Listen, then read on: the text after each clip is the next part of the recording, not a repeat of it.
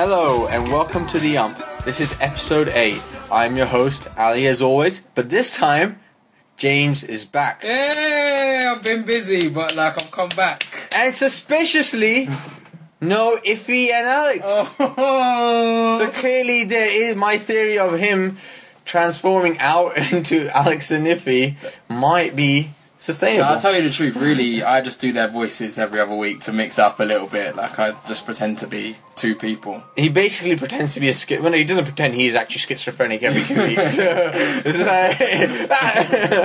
Yeah, but I know you've missed this persona, so I had to come back. I've been busy doing stuff. He has a life and I do have a life, yeah.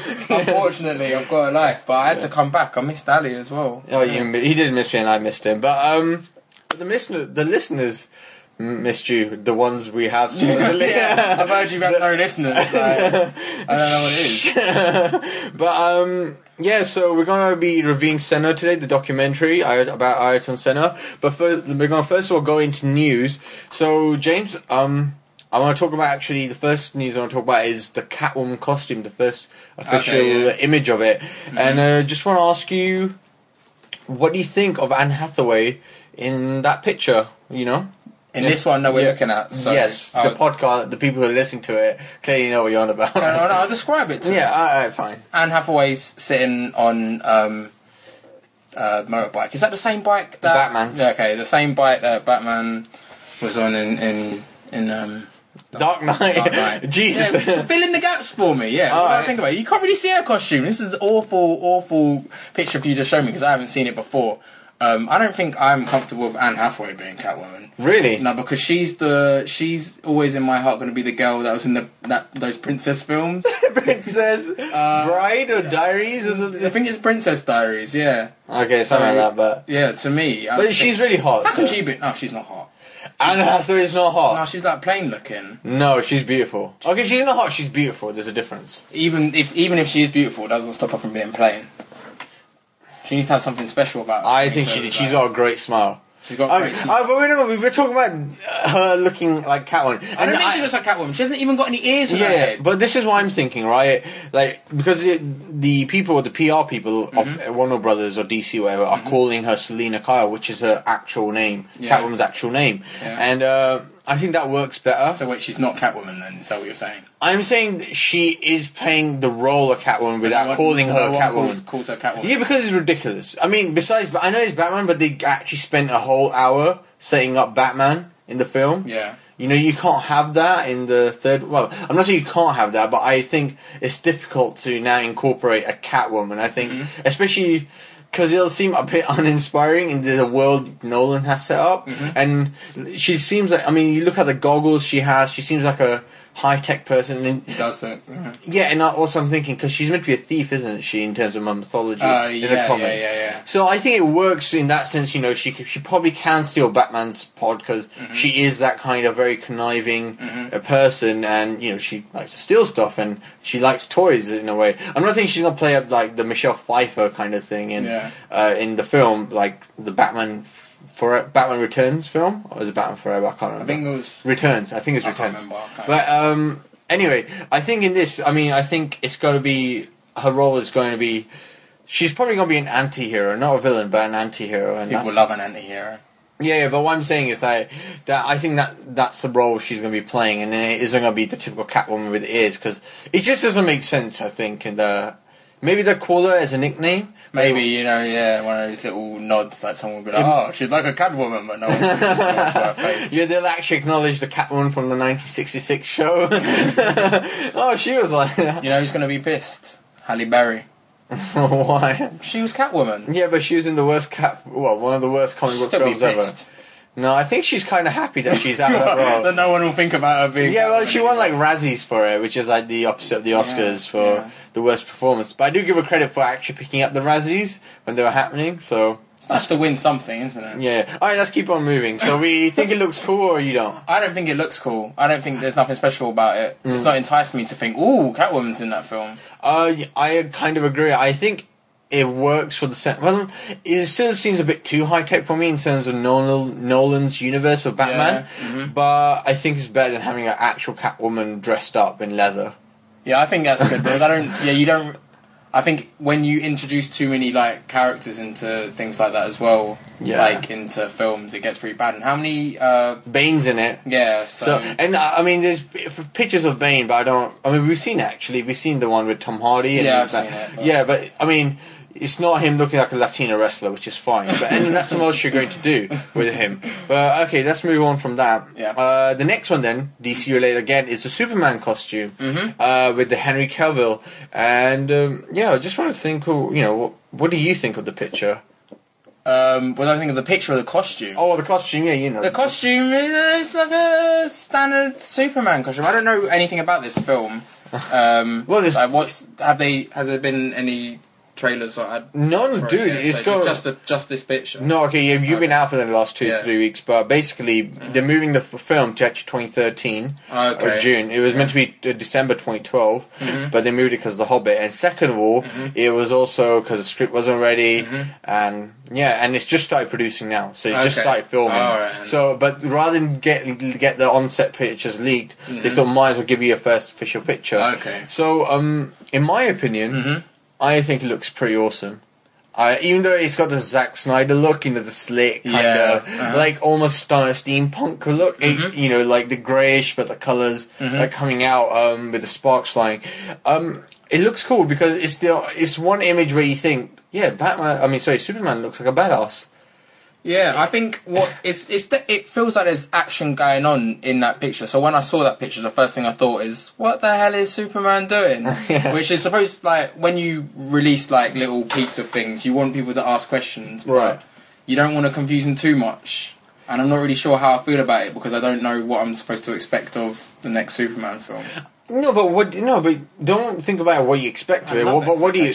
But what do you personally like? If you look at this picture and no one told you what Superman was, then what would you think of that? I think it looks like an interesting scene, but the picture as well is too dark and dingy. Yeah, well, I mean, a lot of people like I've just reading online the analysis of it, and they're saying it's actually got like a scaly look to it.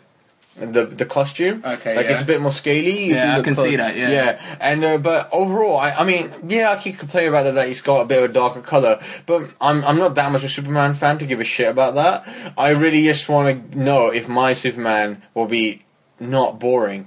Or plain, like... he usually is boring. He's very boring. I mean, no, I thought Christopher, like, the original Superman was really good, because you had a Clark Kent who had amazing personality, that bumbling kind of thing, and that was great about it. Yeah. But in this, I mean, obviously we don't know what the actor will be of Clark Kent in it, but, like, in the Superman Returns, he wasn't a very believable Clark Kent, he was just, because he looked really big, he looked like a 6 foot American football player. Yeah, but Christopher Reeves looked really skinny. They somehow designed him, his costume, to make him look really thin, like when he was Clark Kent. Yeah. He looked nerdy enough for me to believe he wasn't. No, but there was because Superman because he even acts differently. Yeah. Whereas in the Superman Returns, they don't act differently. They act like the same person. Yeah. But it's like, okay, I'm going to act out like Superman. I'm going to act a bit like Clark Kent. Whereas Clark Kent feels like a different person. And that's why I love Superman 3. Because there's 3 different people now. There's Clark Kent, there's evil Superman, and there's Superman. Oh, Superman getting drunk and hitting peanuts to the mirror was one of the best scenes ever. Well, that's another talking point. But... Okay, so you think it looks cool, but a bit dark. I think it looks cool, the picture looks dingy. Yeah, I know what you mean. I do know. I think it's because they're still trying to tease it more than anything, rather than just show you the whole thing. And the other thing is, a lot of people complain about the hair because he doesn't have his Jew curl. Sorry. Yeah, but obviously, no. Superman's always got to have a party. He's got to have a different party. Yeah, but I like that though. I like that though because people are like, but it's like. This isn't the 50s anymore, right? And you gotta make him somehow contemporary. Not modern, but contemporary. There's a difference between that. Like, at least make him look like he's the same era. Yeah. Than the someone who's... I mean, a lot of people are saying he looks like a Wall Street Journal kind, Wall Street guy, with the slick back hair. And I kind of see that, but also it's just because he don't have shitty spiky Twilight hair, right? Why are you saying that they should have done that? That would have been more contemporary. Justin Bieber's haircut. No, I'm just done. God, don't ever talk about that. All right, but so what we think looks cool. So next thing I want to move on to then is God damn that ice cream van. I'm fasting as well. Actually, is it on my streak? Because I haven't seen an ice cream van No, it's not outside. Never mind. Okay, maybe. I'm not gonna go into that. But anyway, Lawrence Fishburne is going to play Perry White in the Superman film, so it's a good segue. And Perry White was the editor of the Daily Planet. Yeah. Mm-hmm. And he was originally played by a white guy. Yeah. Mm-hmm. So people are obviously throwing a fit. Well, some are throwing a fit about it. But what do you think of that? I mean, remembering from your memories of Superman and the film. What do I think about it? I don't know, because you know what? I can't even remember the last time I saw Lawrence Fishburne in a film. So yeah, but he's a quite authoritative figure, and I can see him kind of like bossing around a massive built Henry Cavill, It's like, even though he's never looked like the most believable Clark Kent, he might actually bring his ego down to a Clark Kent level. Because he's kind of had the mentor role. Mm-hmm. I mean, with the whole Neo and Matrix thing, obviously it's not the same thing, but it's that he has the authority to boss people around, and if the story's not good enough, he can tell Lois Lane to fuck off, And I think Lawrence Fishburne has that kind of stature. He has that gravitas. Okay. And that's what I see it as, but you don't really. And I don't. Not that I don't see it. It's just that I can't. It's just the fact that Lawrence Fishburne, me seeing him in a film again will throw me off because I haven't seen him in so long. I'm like, it's Larry Fishburne.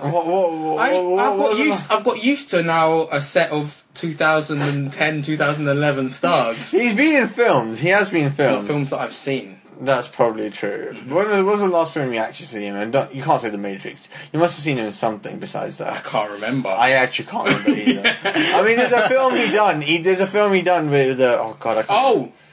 Lawrence Fishburne's daughter is a porn star. If that, I mean, it's completely unconnected. But I heard about that. But that's the last time I remember did reading hear about that. 2 years ago, I remember reading that. I did hear about that. I felt kind of sad. News, so well, some people are okay with that, and it's up to her. Like, it's her lifestyle choice. Yeah, but I mean, I need to watch the Louis Theroux episode where he does interview porn people in America. I've seen that. Is it? Yeah. But we'll talk about that then when I actually do watch it. But I have to watch it when there's like not many family members in the house, because I have like 9 family members right now running around, and I don't want to be like a bit where some girl's like massively loudly orgasming. That would be awkward. That'd be awkward. Yeah, because I nearly got done for the Sitter trailer.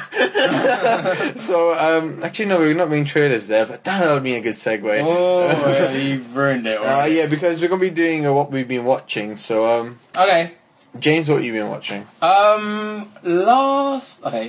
Thursday night, I don't know why I'm telling you when I watched it, but I rewatched Fight Club again. Like, after it's been quite a while, right? And me and my flatmates kind of like had a little revisit to see what we thought of it after so long. The boys getting back together, you know what I'm saying? And be like, bruh, you know what I'm saying? Exactly. Right. That's exactly what it was like. And obviously, I'm guessing that everyone that's listening to this has seen Fight Club, so I don't need to tell you if it's like good or bad.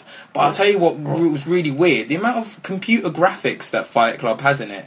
Like, it really makes it feel like you're watching a film from that kind of time period where like they just discovered they could do like CGI and just wanted to like bust it out as much as possible. Well, give me an example. So the most vivid example I've got in my head is the sex scene with Helena Bonham Carter, right? Where they're having sex, but they are CGI characters having sex. Really? And the camera like kind of goes round. But I thought it was actual. You think that was CGI? It looked like CGI, really? even if it wasn't. Really? I don't think CGI was that good in '99 to do that. Well, when was the last time you watched it, though? Yeah, it's been a couple of years. It's not that I thought about it, but like when I watched it, there was so many scenes with the. No, it wasn't. It wasn't. There's a lot of CGI in it, and it. I know there is. I've heard because David Fincher likes the CGI. He loves his computers. If it didn't have that CGI in it, I would feel like that film would have a more kind of timeless feel to it. Whereas with that CGI, it really does set it in the kind of late 90s, early. Yeah, and I kind of period. Because even the fashion, I mean, it is actually kind of late 90s fashion. You reckon? Brad Pitt looks late 90s. No, Brad Pitt does not look late 90s. Late 90s, not. I'm not saying. I think Brad Pitt doesn't look. His clothes that he's wearing isn't modern, but it looks like... Actually, no, you're right. You know, because it's his hair and everything, and he's got the whole like brown leather coat. But I do think his clothes are wacky enough to be put in the 70s and be accepted. Yeah, but that's what I mean. It had that late 90s, because it's kind of like retro at that moment. Yeah. And that's why I was going for that. I don't know, I'm not a fashion designer. I'm just going like... But I feel like the rest of it, the actual settings of the film, like Ed Norton, it doesn't feel like it's set to a particular time. Even though I think...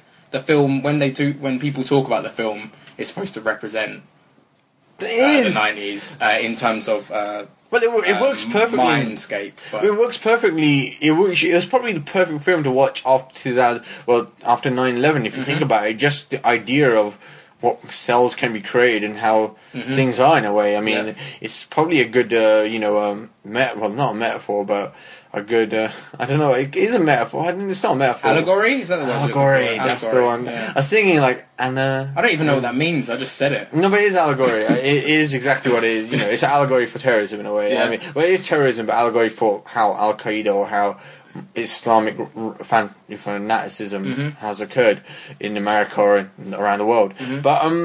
But actually, I don't know. Did you actually? You say people either think it's good or bad, but it's still a divisive film. So, what did you actually like the film? I like the film. I'm not one of those people that go about and say it's like the best thing ever. It's definitely entertaining. Right. There are. I can't think of immediate bad points, but it's not. I watch it and enjoy it, but it's not like it wasn't life changing. It's not the best film I've ever watched. I don't put it in like my top 10. It's just a film that I like. No, that's fine. I just wanted to know like your opinion of it. Like because you can't fit everything in your top 10, but you can still keep it in high regard. The friend that I was watching it with, he that was his favourite film when he was 15 years old. Right. And that's the reason why we watched it again. He wanted to see if it was still his favourite film. Holds up, because we were talking it. While we were watching that, we were talking about whether we still liked The Matrix at the same time, which we couldn't decide if we liked it or not. Well, did you watch it though? No, we didn't. We were going to watch it soon to decide, because I know that I hate 2 and 3, and I don't know if that's clouded my judgment on 1. I still feel like I like 1, but he said he watched it like a year ago, and he said it wasn't as good as he thought it was.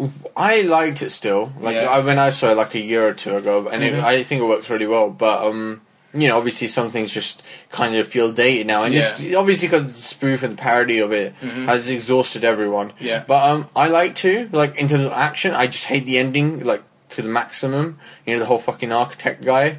Like, I want to punch him profusely. The problem with the action in 2. Why are we talking about this? The problem with the action in 2 is that, like, because Neo can do whatever he likes, it's kind of almost boring. When you're watching a fight, I feel like you need the suspense of, like, an actual being difficult. Maybe. I kind of agree with you, because in a way, because the problem was, because no one actually died of in terms of main character, whereas in the Matrix, when he first time went into it, when you went to see the Oracle, and Agent Smith kind of trapped him, with Cypher, which was played by, I can't remember his name.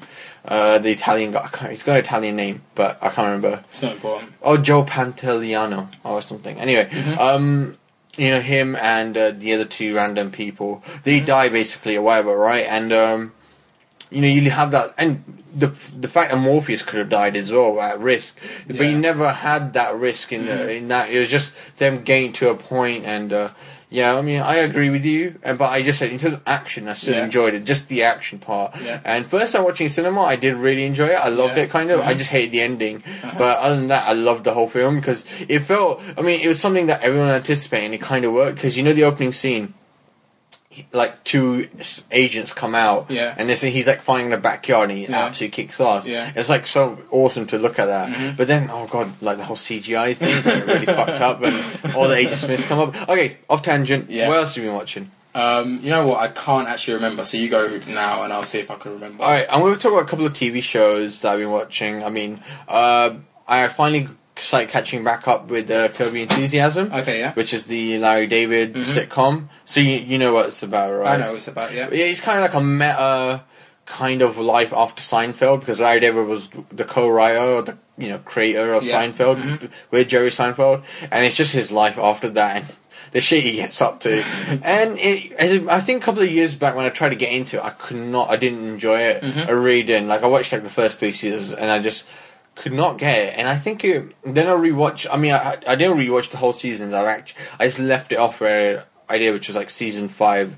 Yeah. I didn't know. I left it. I watched it all over again like a couple of years ago. Yeah. Like I rewatched it, and then now, but I left it at season 5. Now carried on from it in the last couple of weeks.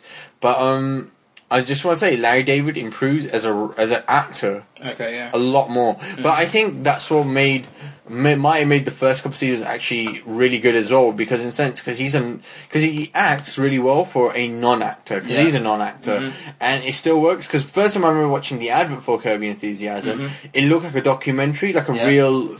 Something real is happening. I don't know who Larry David was, and the first season, and the first clip I saw was him arguing with this black lady, and he's like using the N word, and he's like, and he's arguing why we can't say it, why we can't. And it looks so real, and I couldn't stop laughing because I thought, it's a documentary or something. And clearly it wasn't after I started watching and get the whole meta idea of Larry David. So what season are you up to watching it now? I just finished watching season 7. So 7. So how many have they got now? Like, is it 8? Yeah, 8 just started. So That's why I've not watched past 5, I think. Okay. I do enjoy the programme. It's not been something that I don't feel like it's a program that you have to watch religiously, so I kind of pick it up whenever it does, whenever I see it on TV or from time to time, but it is very funny. Yeah, but people have said that after the 6th season, it kind of hasn't been not as good, but kind of the premise has been getting repetitive for some people. Okay, I tell you, the ending of season 6. Is amazing. It made me laugh so hard. It only lasts for a minute. The clip at the end, but I really recommend just watching up to that because starting season 7 is slightly disappointing where they go into the direction, but then the overall direction is okay. I do agree with people; it's not that funny, but I just finished it 2 days ago, season 7, so I can't really absorb it as much because it's quite difficult to mesh. When you watch seasons, it's really difficult to absorb it and get the idea. It's like a long-lasting feeling that actually happens, especially because you watch all in one go. But I mean, season 6 I continuously laughed. Season 7 I didn't laugh as much. But I enjoyed it still. I think it's a very watchable show. But because the stuff he gets up to, it's beyond. It's disgusting what Larry David is, but it's amazing at the same time. I kind of relate to him as well. That's the thing, because I think a lot of people think he's nitpicking of his character of nitpicking is odd, but I think that's what every human being is, or someone with a high IQ, I think. And I'm not trying to toot my own horn that I'm smart. It's just people who are smart just overthink stuff sometimes, and that's I know what you mean. There seems to be 2 different camps of people that watch it. Some people think Larry David is an arsehole, and some people feel like he gets himself in unfortunate situations, exactly. That's how I feel, and can't get out of them. And that's why because sometimes you watch it and the people around him are just as maybe they're not. He's kind of obnoxious, but the life he has is really awkward around him. I don't feel like it's his fault all the time, but some people think he's awful. It's just, but I get what they mean. But it's like his mate, the Funkhauser, the tall guy with the awful wig. Oh yeah, and it's just sometimes he's the most imposing guy on Larry David, but sometimes it's the other way around, and it's always funny that Funkhauser's always okay with imposing on him, but the other way around, it's just so wrong, and it's so Larry David's not point of view, but the world he shows is so inconsistent. Whether people are so inconsistent with him, that it's kind of funny. But I love I think every Larry David box set cover completely epitomizes his psyche not each season, but overall show. There's one where he's this picture of him and everyone looking at the screen, every character, different bodies, but it's Larry David's head. Okay, yeah. Because it's kind of him just telling. It's just a Mad World, basically, kind of point of view. Everybody's crazy as him, and that's why he emphasizes with all those pictures, kind of thing. Yeah. All his face, all of his heads on different people's bodies, and So I mean, again, I really like that, and I've been watching a History Channel show recently called it's called Pawn Stars, not porn, but pawn, pawn, PAWN. Oh, porn! Just say porn. Now. I don't want to say porn. But if you say pawn, no one knows what you're fucking talking about. I was very rude there. It doesn't really make any sense. No, but I don't want to say porn stars. Just say porn stars, and then people can search it. You could spell it after rather than make up a word. I thought pawn is a word now. No, okay. I'm trying to say the American accent, but porn. Pawning. It's the pawning. Where people come and sell things. And the basis is it's a really big pawn shop in in Vegas, and it's not in like strip. It's just not suburb, but downtown Vegas. And basically, you have like these amazing artifacts coming in. These eccentric kind of things, and one of the cool things you get, like memorabilia or like items that and it can be restored as well. Yep. So sometimes they sell, like a person comes and sell it to the pawn shop, and it's mostly about the pawn shop as well. Like in sense, like it's about the dad and the granddad and the son. Yep. So it's mostly those characters, and it's always involving them. And they usually the premise is them negotiating with these people when they're selling it to them. Yeah. Or if they're pawning it to them. And pawning is that pawning means is what they do is they loan you their special memorabilia or item, and the pawn shop gives you money instead, and so they hold your thing as collateral. So if you don't pay back in 120 days and paying back in interest, they keep the item and then they can sell it basically. But overall, it's It's quite funny because of the eccentric people you get coming in. But also the items are really cool. Like it's from like the Civil War, World War II items. But you just get really random stuff, and it's cool that these people in the pawn shop who look like kind of hicks, like if you look like from standing out, but they know so much about history. It's really impressive. And they got a really good relationship and really good banter, and I think that's what makes the show work because of the chemistry that they all have. Bit of banter. What channel did you say this was on? It's on History Channel. History Channel. Right. Okay. I think it might be able. Why were you watching the History Channel anyway? I was clicking through it. What a nerds! But I like history. No, I usually actually I'm really bored of it, but it's like, but I do. I do. I just thought it was very interesting because I watched a cannon go off. I was like, oh, this looks interesting. Then I just stayed for the next episode, and it's just really good. Because one of my favorite ones is this guy. He gives in a Coca-Cola machine, or like a 1930s, 1950s one, but it's completely rusted, completely busted, can't work nothing, right? But it's got the bodywork, and that's what really matters. And so the guy buys it off him really cheap, like for like $300, right? And then he gets it restored, right, from this other guy. And you see, it's like Pimp My Ride kind of aspect to it. And so he restores it, and he looks absolutely amazing. So that's the thing, you get to see this really cool Americana kind of art to it. So you get that, and then... and the awesome part is, it's got just the cool kind of like Monopoly kind of aspect, like the money part. Like, so, because he puts $300 down into it, then for restoration costs like $2,500, but the value of it is like now $7,000. So he's doubled his value, really, or tripled it, whatever you want to say. But it's pretty cool that he got that. So, again, I recommend that for people who just want to be a bit educated, but I didn't watch it for that. I just watched it because it is really entertaining, and it's a good filler because it's shown on History Channel all the time. And okay, so I'm just gonna quickly go into films then, and if you do remember, I remembered. Well, I'll go after your film. I'll just finish it. I've got two films to finish off, and then we'll go. So I watched Superbad with my friends on a Friday night, and it's just an awesome film. It really holds up. I was surprised because I was like, I'm just gonna hate it, or I'm gonna hate something of it. Because you've watched it before, right? Yeah. Okay. Yeah. I've rewatched. I mean, this is a rewatch, but okay. I mean, and the first time I watched it, I really did enjoy it, and I did enjoy it. I really did enjoy it. Sorry, but like second time I enjoyed it. Well, not second time, whatever this is. Yeah, whatever time. Yeah, but I think it's because I watched it with my friends. It really helped as well. Okay, I think watching comedies with your friends, it's just you can really get the belly laughs out, right?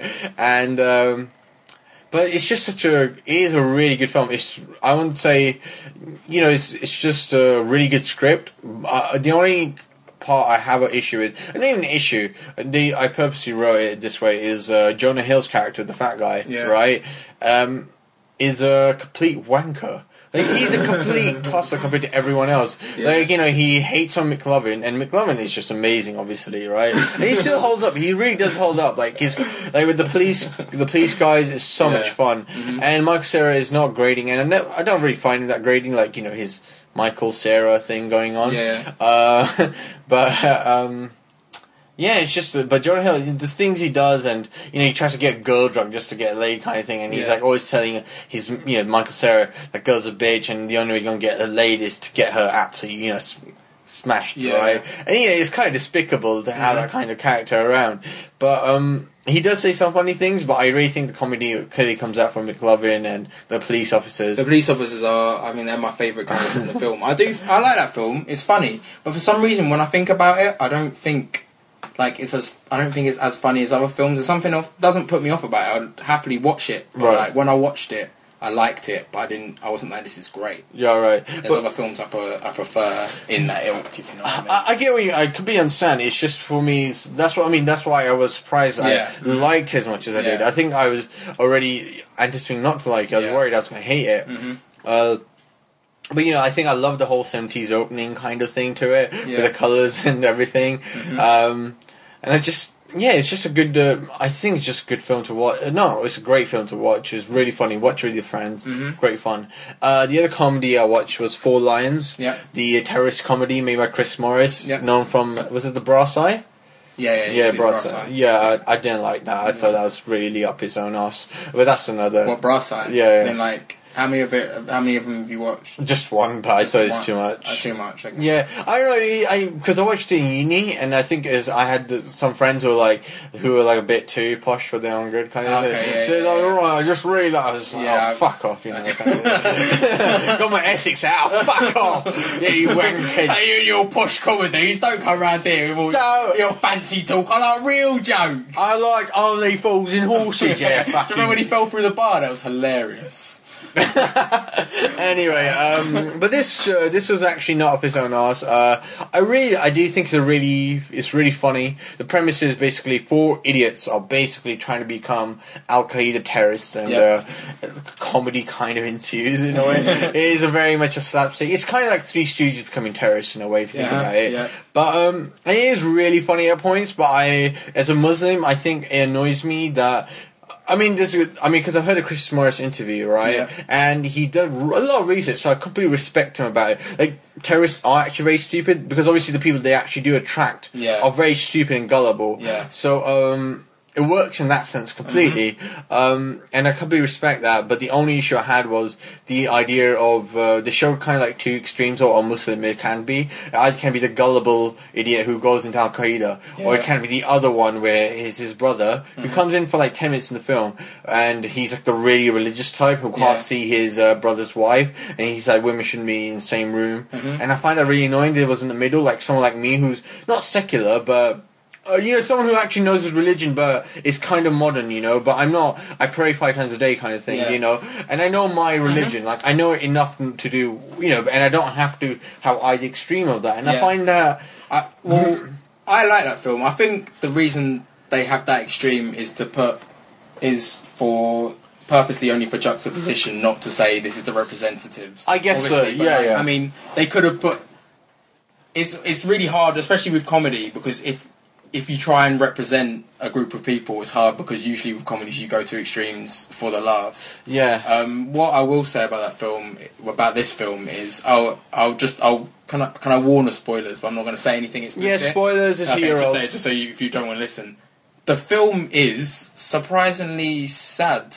Oh, it's sad. The ending really sad. Sad. Like you're kind of like, you're laughing and you're like, but this is sad, and it's sad in a weird way. I was definitely sad. That was a spoiler, but I mean, when some people's death happened, it's kind of shocking but funny at the same time, if you remember. And it happens at a funny moment, but it's kind of disturbing how they kill off some of the people. Yeah.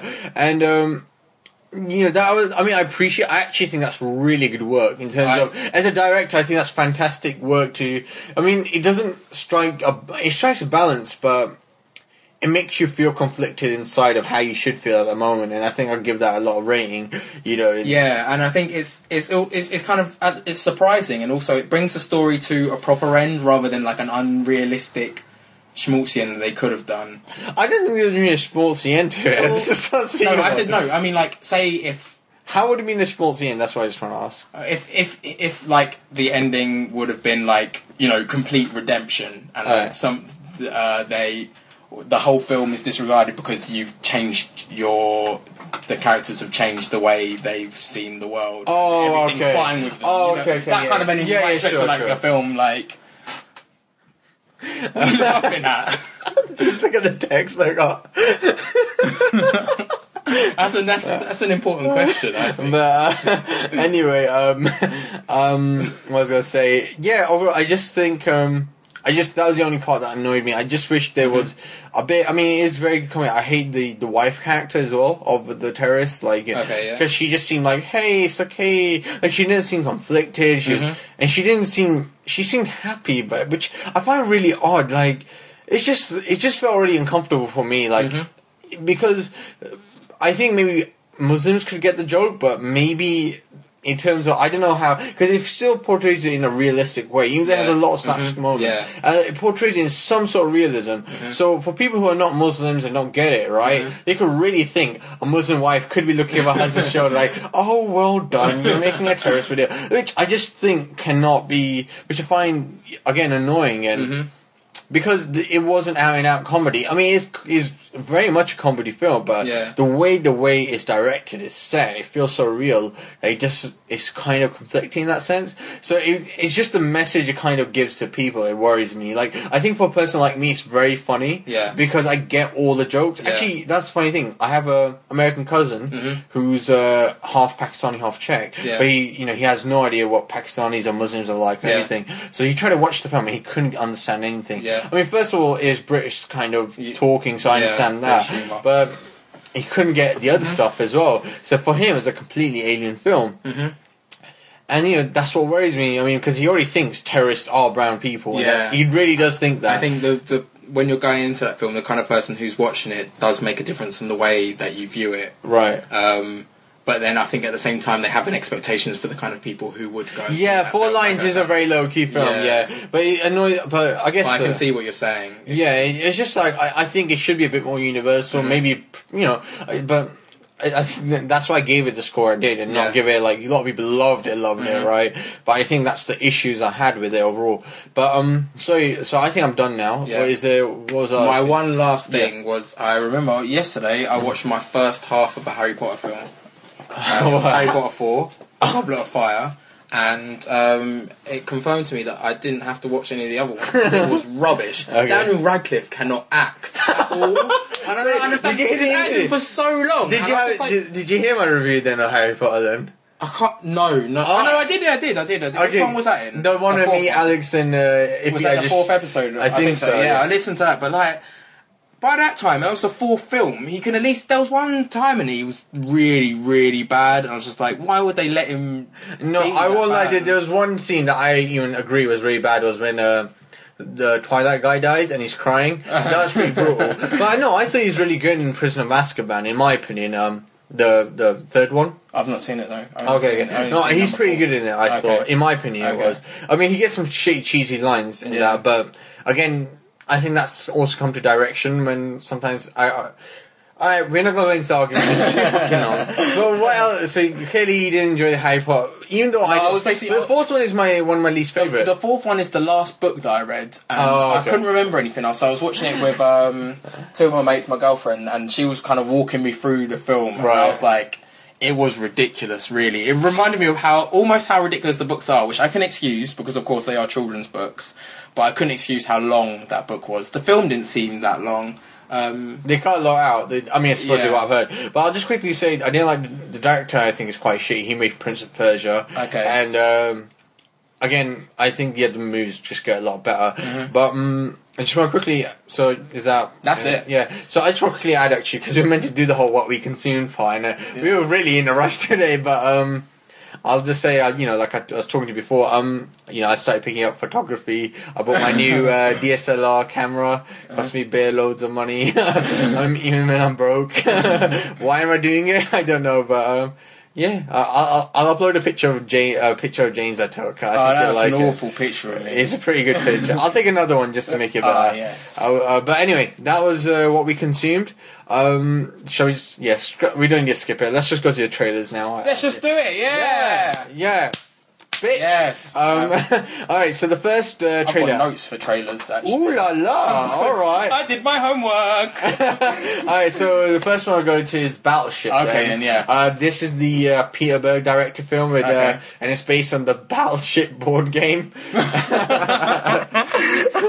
Have they run out of video games to make films out? I don't know what's next. Scrabble. It's costing, the budget is $200 million, which makes it absolutely mind blowing. But James, I would like to know what you thought of Battleship. My notes say no. Really? Because that trailer was awful. Right. It's like a trailer should tell me something, and that told me that I didn't really want to see that film. Really? It looked awful. It's nothing. There's nothing in that trailer. It sets up with Brooklyn Decker, stupid, idiotic, like blonde hot girl, classic. There's a conversation between Liam Neeson and whoever that guy is. It's just like, oh, you could have been this, but look at you now, which sets him up as some kind of shit hero. Then they're on the ship, and then they see something, and they go over and touch it, because that's what they would do in real life. You touch mystery things. And Rihanna was in the back looking as well. Rihanna's in that film. Rihanna? Yeah, Rihanna's on the boat with him. Oh, really? Yeah, she's the one with the little tugboat thing. Oh, okay. Yeah, that's her. But carry on, yeah. And then, Liam Neeson says, fire the weapons, which ones, all of them, another cheesy classic line, and then nothing happens. I don't know what the film's about, apart from it's called Battleship, and I assume there's some kind of aliens. Is it just going to be like, an hour of shit set up, and then like an hour of like pure sea war? Because... Yeah. Is it basically, are they just going to take the battle scene from Pearl Harbor and stick it onto the end of that film? I don't know. And just like leave it to just boat wars, because it doesn't make any sense. No, but, what's it about? It can't be. What's it about? See, okay, do you know what Battleship the game was? The actual board game. Battleship the game? Yeah, the board game. Where you yeah. The one he gets coordinates. Yeah, so that's the thing. First of all, it was the weirdest, oddest premise about this is they got aliens instead of actual battleships flying against each other. Right? But I really think it looks completely dumb. But in a good way. Like, no. Let me. Because I actually want to, because I mean it in the sense like the director completely is self-aware of making it the dumbest film of all time. Like, I genuinely mean that in a good way. Like, I think when I watch this film, it's gonna be so dumb, but it's gonna be the ultimate popcorn film. Like, I feel like this movie is genuinely trying to make my IQ so low that I'll like start clapping like an idiot, right? Because the problem with Transformers 3 was it was trying to be like something like smart in a way with this high tech talk, whereas this doesn't seem like it. This seems like there's a big alien ship. Let's blow it up, like like the whole Liam Neeson line, right? Like everything, And the fact what I love about this was the aliens are shooting pegs because you see the pegs that attach to the ship. That's what made me laugh out loud. When I saw that, I completely burst out laughing. Like, this is crazy. But what I'm seeing this emulates what Michael Bay was doing, right? With the whole, it feels like a Transformers film. Well, I was really reminded of Transformers when the kind of ship came out of the water and like was kind of almost doing the Transforming. But that's what made me like it, because instead of having the Michael Bayness of it, right? What you'll get is someone who's actually in a super cheesy action film, but it's pretty much Top Gun, right? The first half, the first half of the trailer, he likes to go and he's a rebel, but he's a dick, and he's so talented, kind of thing. So I think it works completely overall in that sense. So yeah, that's why I think of it. You clearly don't like it. No, so next thing we'll move on is The Artist, which is the French film. I can't remember the guy's name who's directing it, but it's got Jean Dujardin. Oh, very French. Oh. He's basically like that as well. If you see in the trailer, the actual actor, because he's in OSS 117, which is the spoof version of James Bond. Actually, it isn't actually. So that's wrong. The books were written before James Bond, but it was a spoof on spies. Okay. Anyway, what do you think of it? Because I've heard it's meant to be a silent film anyway. You know what? So I'm an idiot basically. So I watched the trailer, and because I'm so dumb, the only thing that I could focus on was that there was no noise. And I was like, so what? Like, this is a silent film. Like, what? This is 2011. I'm supposed to be watching a silent film. As a young person, I like to say that I'm still young. I'm lying to myself, but I like to pretend I'm still young. Right. I need lots of sights, lots of sounds to be engaged. Colour. You need colour, right? I don't need colour. It depends. Okay. It does depend on the setting. I don't necessarily need colour, but I do need sounds. And I won't say off put, but I was watching it like almost waiting for the sound or like smack. I was just like really confused, and then And then I worked out it was maybe a silent film. And I should have told you that. Yeah, I should have told you. I like the surprise that I got with it. But okay, but the thing is, a French film, and it's got like John Goodman in it, James Cromwell, so and I didn't know that when I watched it. I mean, I heard about the film. I did not know those people were in it. So it doesn't actually tell me what's the story about, because it is meant to be an autobiography of someone. But I can yeah, not autobiography. It's not an autobiography. Why the fuck did I say that? It's a biography of someone. But I couldn't work out from the trailer really what it was about. But I think it's about the first guy who does silent film, or is like one of the. He's a silent film star. I know that. Sense. But because I can't remember who he's about. And the trailer doesn't tell you who it is about either. So that's the only issue I have with it. But other than that, I think it looks pretty entertaining. And actually, I know you could watch a silent film. I think I could watch because I really like the actor. He's playing. That's why I said Jean Dujardin. Have you watched a silent film before? I have, but mostly the Charlie Chaplin stuff and Laurel. I think Lauren Hardy. Lauren Hardy had some silent. Yeah. But and they went into the talkies. I don't know what I talked about. Yeah, you see. Are you seeing the show this weekend, Ali? Yeah, sure I am, James. Nah. But anyway, just going on. What were we on about? So I think it looks interesting. It was in the film festival, like Venice one or something. Oh, it was in Cannes, and I heard it got really good reception. Shut up. I'm getting my Essex out. Cannes.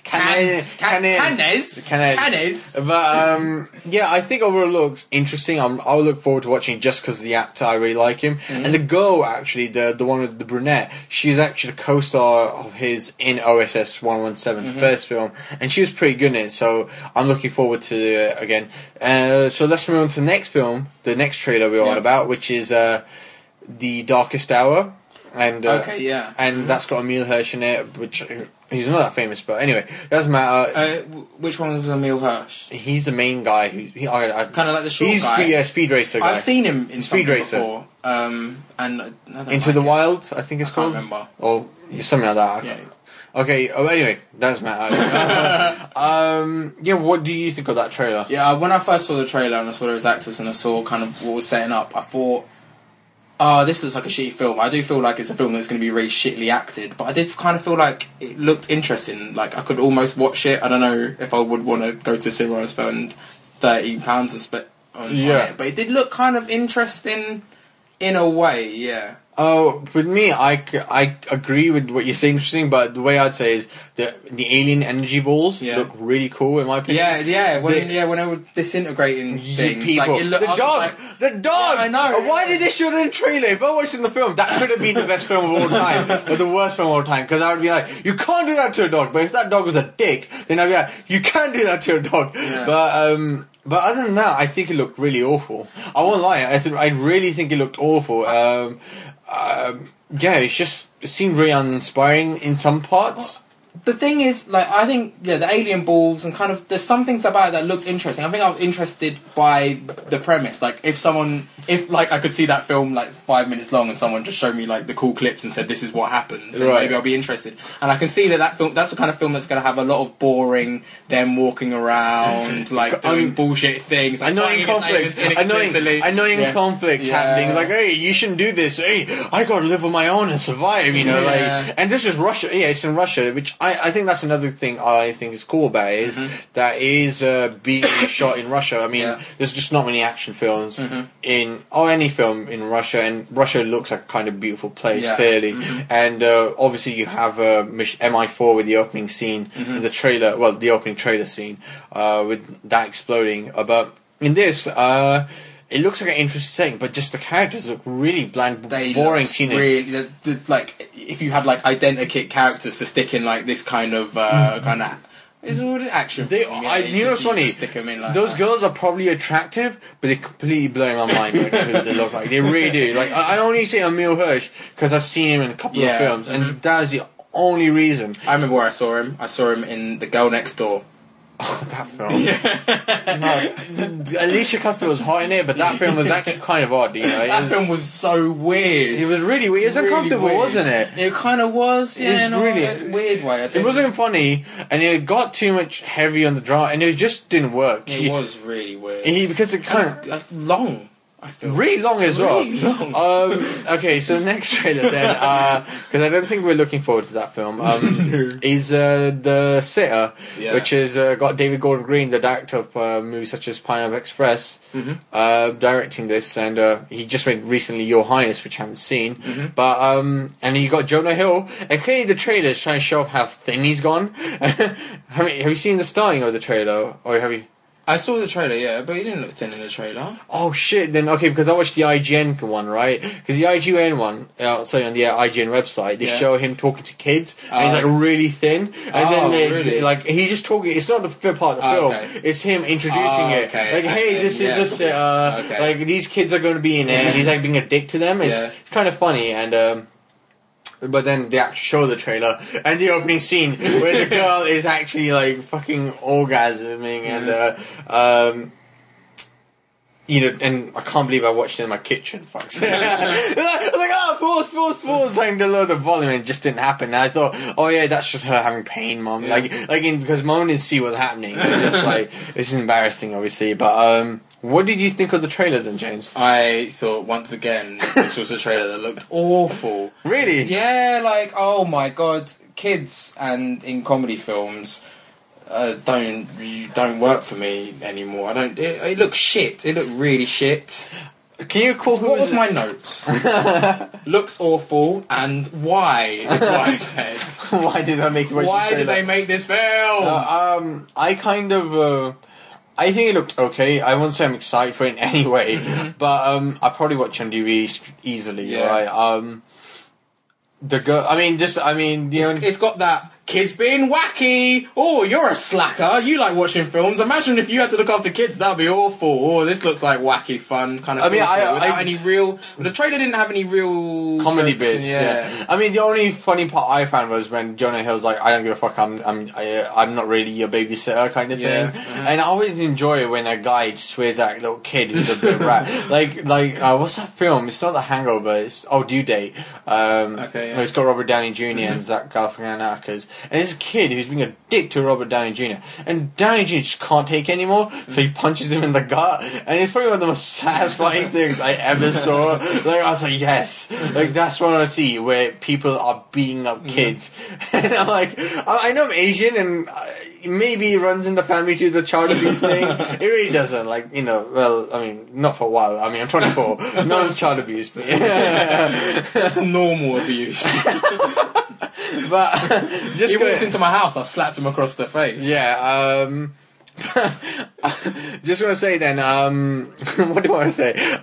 It looks okay. I mean, I like the director. I've heard Your Highness was awful, so I really don't know how I really feel about it. You should have been picking some good trailers. There weren't many, and we kind of done 8 trailers last week, so... Oh, did you? Yeah. I got a question. Right. Because I saw an advert for Cowboys versus Aliens on a bus. Cowboys and Aliens. Cowboys and Aliens, whatever. Right. Has that trailer come out yet?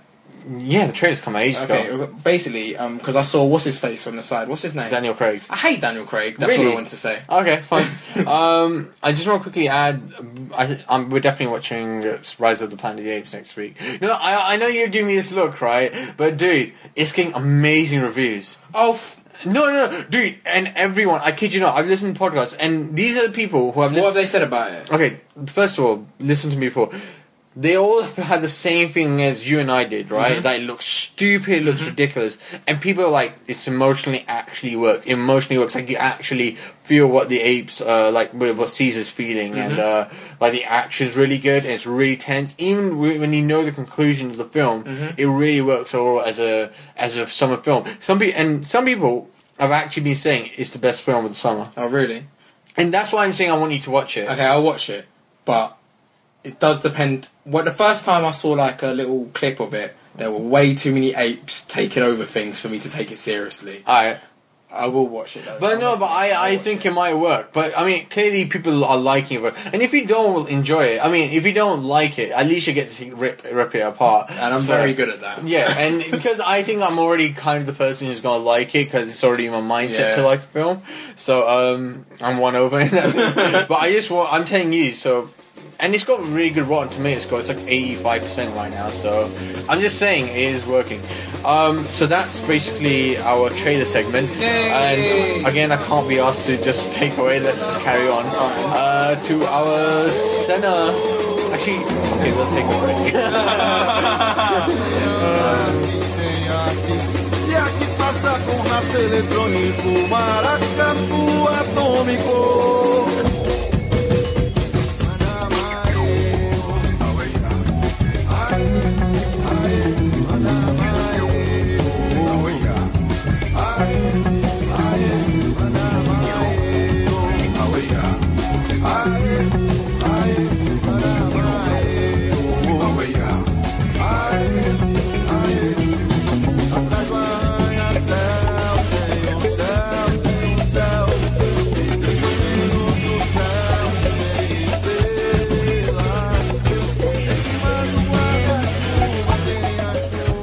So welcome back to our final segment, which is reviewing Senna, the documentary directed by Asif Kapadia, and it's written by Manish Pandey. I just want to say to big ups to Asif Kapadia because he's a Hackney boy, so East London, and he probably stole like I don't know, my car wheels or something. Because you are from Hackney, it's like you have to or you're gonna die if you're in Hackney. But anyway, no.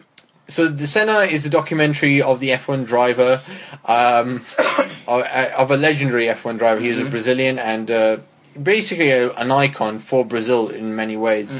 But the only conflicting issue I have is, should we actually spoil the end of it? Like what happens, like what his legacy is? Well, to be... For the review, do you really think... I mean, to be honest, I think most people will watch it. I think it's actually better for the spoiler to work, because if they find out what happens, it ends on the shit, if you expect what happens. Did you not know? I knew. Okay. That's right. I would expect most people going into it would know.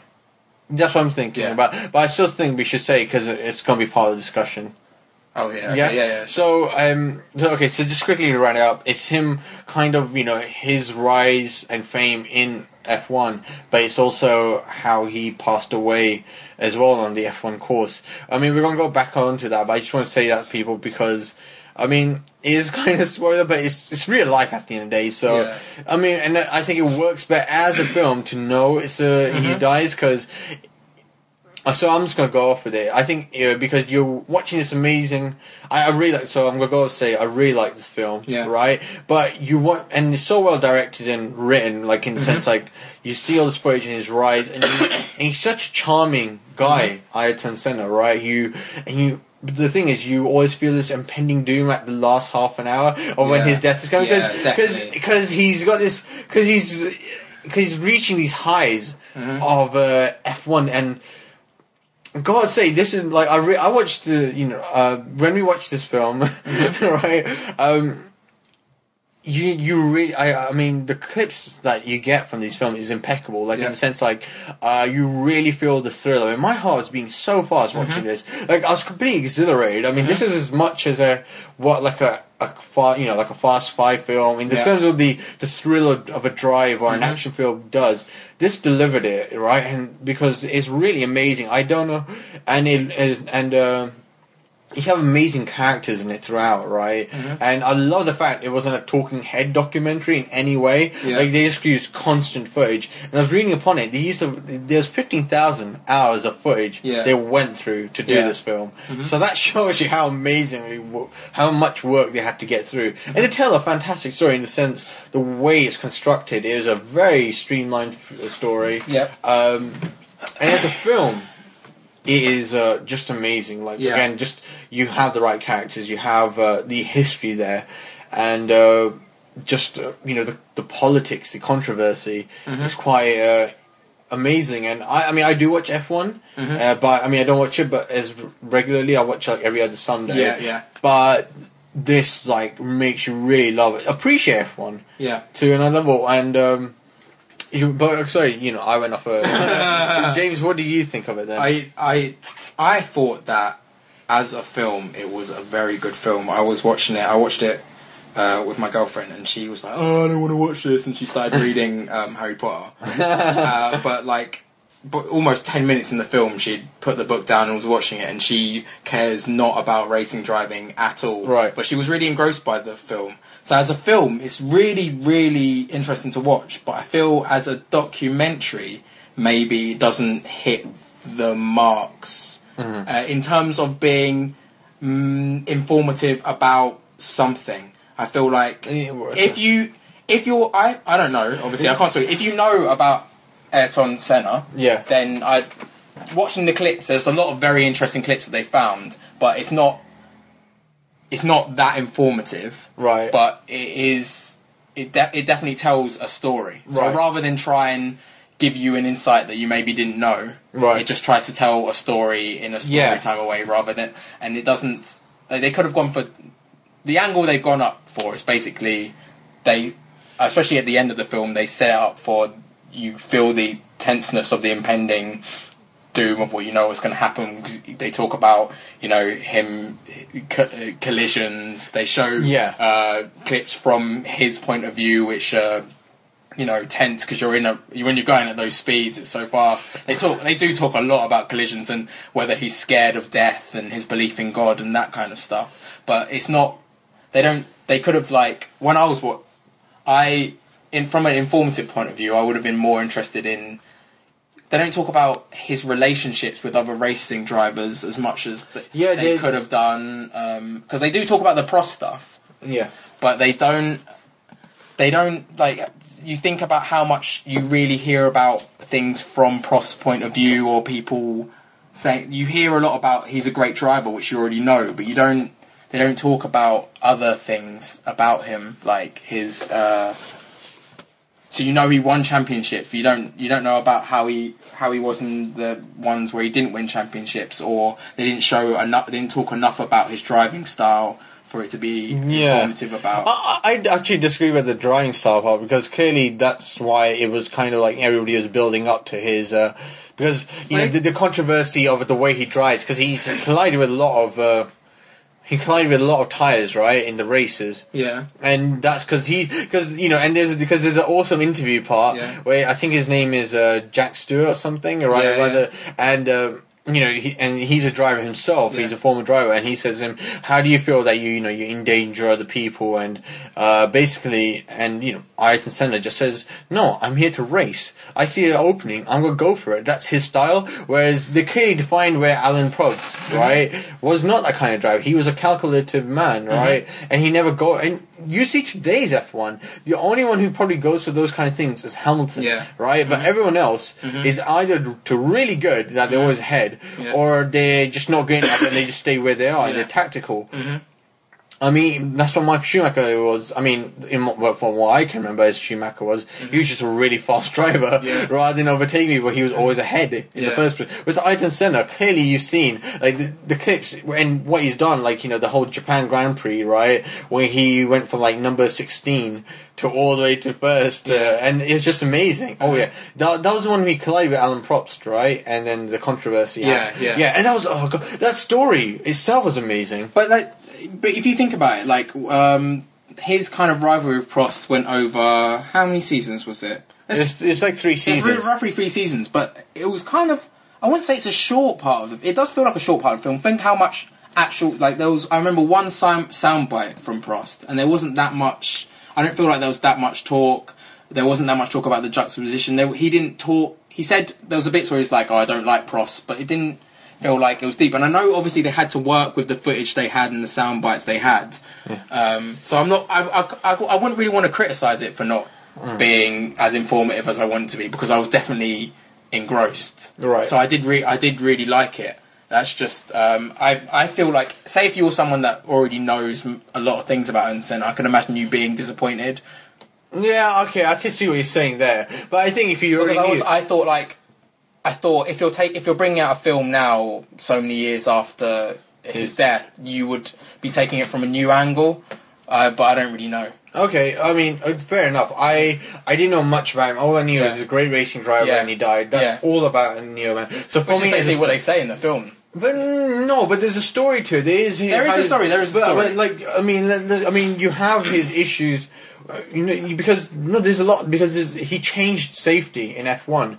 I mean, the fact where they left it at, that there's not been a death, right? Yeah. Since he died. Yeah. But I'm just saying, like, because there's a part where he's having an argument with the FIA president, right? And it's so important what he does there, and because he speaks for the drivers, and he speaks for himself as well. But it's the idea of, because what he was trying to do was push the boundaries of actual racing, and rather than being this calculative way of winning with machines, he was actually just being himself as a driver, and that's why, and they show that in Senna, in that documentary, of what he was. He was this man of pushing the limits of his machine, which I really love. But, and as a person, he was really good. And I actually want to talk about some controversial parts about him, which you don't show in the documentary, but I'm not going to go to that part yet. I actually wanted to talk about something, and I just completely went on it. Yeah, I've forgotten it, but you go for it, if I remember. You've taken me out of the moment now, because you said I'm going to say something, and then I'll go to the controversy now. I'll talk about the controversy part. Like, there's some stuff that they kind of. I mean, there's some stuff missed out. Like, they paint him in such a. Oh, sorry. Okay.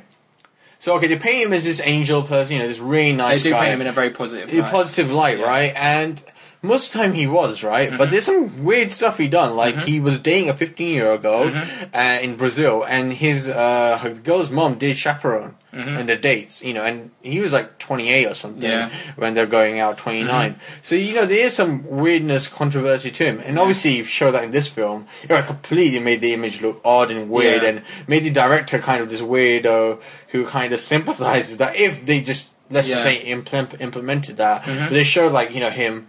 He clearly had a very typical playboy kind of lifestyle in a way, but he also showed that he gave a lot of crap about people. Yeah, and his foundation actually helps people, and I think that was really cool what he's done for Brazil as a and it's amazing the effect he had on people.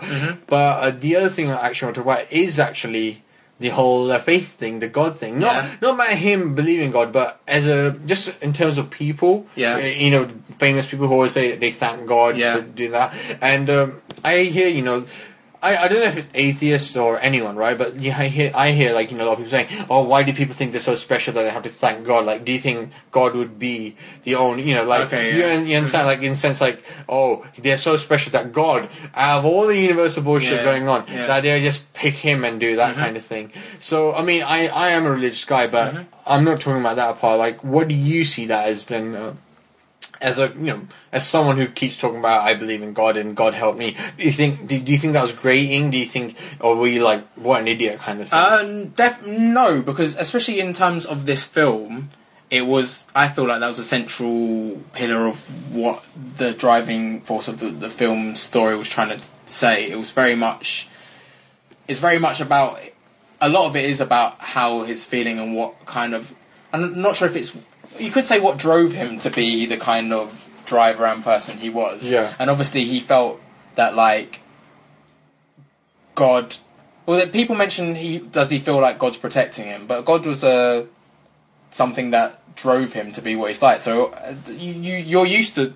I'm used to sports stars, after a race or something, they go like, oh yeah, first of all, I want to thank God. Sometimes it does feel like, when people say that in interviews, they are just... Sometimes it feels like they're rattling off, the first things, like, first I want to thank God and my manager and my mum. These are just people they say. But when he was talking in interviews, I felt like he was saying, this is what makes part of me. They were trying to show it as what makes part of him, rather than, the typical sportsman. Yeah. I'm just saying it for the sake of it. Yeah, but in my opinion, see, when even people do say that, I see it as more of a sign of humility than... then someone actually... Because people take it as being an egotistic thing, that you're special enough to be picked by God to win things, right? Whereas I think he just feels blessed, like thankful. That even whatever life he's still thankful he has, like even like right now, like I thank God for what I have. But the thing is, because at the end of the day, people are dying of poverty every day, and it doesn't make me special. It's I'm thankful for it, because whatever. I know it's getting really weird now or too off tangent, but my soul, whatever, could have been born into an African child, and I could have died of poverty, and vice versa. So I think just saying the concept of religion and just saying that. So I know that was off tangent, but I just want to make that clear that I don't see that personally as someone who feels he's special in that sense. I see it as a sign of him just being humble. In a broader sense, especially with Senna, I think when he did talk about God, he talked about it in the wider sense. So he said things about God, but I don't think he was talking specifically. He wasn't always like God and me. It was just God in general and how that relates to his life and also everyone's life. Because if he feels like God is, I don't know if he actually did. I don't know if in this film he explicitly said like, "Oh, God help me win this race," like some sports stars might say. But he definitely said that like he believes in that influence overall, not just relating to what he does. Okay, fair enough. I just wanted to, I think it's an interesting point because a lot of people just say thank God and how people perceive that, and I thought it relates definitely to this guy because obviously they are building up to his death, and it's kind of it's really sad, but the images they show of some people like the guy God, I can't remember his name now, was it David Connolly or something? Which the guy that crashed just before? No, at the start, not the one just before dying, but the other one, that one at the start, the one his leg is twisted. Okay, yeah. I can't remember his name, but that was really disturbing imagery. Like, I'm surprised they showed some of that. Yeah. But I mean, overall, I thought I really enjoyed. Like I said, that's why I said film. As a film, it works, and I don't ever think they'll need to make a film like a biopic of it, because the driving itself is so amazing. Just like I said, I really feel there, and I think Alan Probst. I mean, they perfectly make him the 2D villain. In the sense, like, they don't show another side to the guy, right? Like you see a bit of he's got the French kind of the charm to him at the start when he's getting interviewed by that lady, but then after that he's just very very evil, and they're clearly insinuating there's a relationship with him and the French guy, and and I find that interesting. I mean, like I said, as a story, it's really interesting. I liked Ron Dennis as well as a person in that. And Ron Dennis is being the controversial guy. But he always attracts that. I think I got to give credit to Ron Dennis as an overall person in terms of as a person who manages a career. Because he gets top 2 drivers every time in the team. like McLaren's coming back up, and he had Hamilton and Alonso. He got rid of Alonso, and you could paint Alonso as Alan Probst type, and Hamilton as a Senna type. And Hamilton has the similar driving style as Senna. Like, I'm not saying he's good as him, but I'm saying he has that kind of risk take. Like my friend was telling me, like Hamilton had a race in Monaco, and there's a tunnel part, and Hamilton somehow overtook one of the race drivers, and it never happened before. And that's the kind of driver Hamilton is. But again, then you have now Hamilton Button, but I think Button's just too lazy to give a shit about. I really think so. Button's just like, I'm having fun, I'm a playboy, and that's what Button has always been. But sorry, I'm going on to F1 tangent. But I don't know.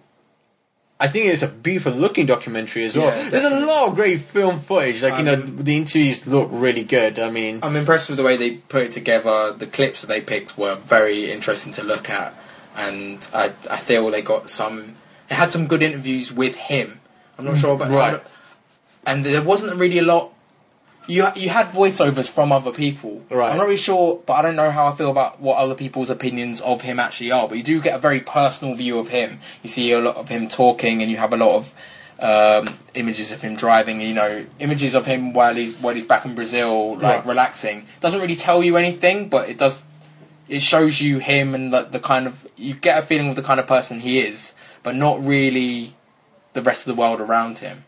Okay, I understand what you're trying to say, but the only thing I'd say is the score was amazing as well. Wherever they chose music, it really worked. I thought it had a great bit of Brazilian, but also very like a mix of indie classic or something. I don't know how to explain it, but it felt really much it had like a kind of guitar thing to it at some point. Guitars. Yeah, that's right. I can't remember, but it was something very like soft Spanish kind of feel to it.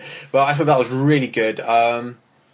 And I gotta give credit to the director and the editor and the producers for the fact that they made a documentary out of completely old footage. Yeah. You have to actually appreciate that, because there's always footage of like talking heads and this and that, and the fact that, and I don't know, I gotta credit the director and the writer again, the fact that the way they constructed the story, because a lot of documentaries are the director is right there with the action happening, right? So you talk about King of Kong or what is Super Size Me. It's the journey, right? It's from the beginning. There's there's a direction, there's an end, but they don't know what it really is, right? Whereas this, you already knew the end game, but you actually construct it out with all this amazing amount of footage and just make it a consistent story. Like, it was like a perfect through line. Like, had like acts to it, like first, second, and third act. Yeah. And in that way, that's why, again, I'd say it's a great film overall. I think that's basically summarising it. And, I don't know how else, because I really like this film. Yeah. I did mention the controversies. Actually, one more.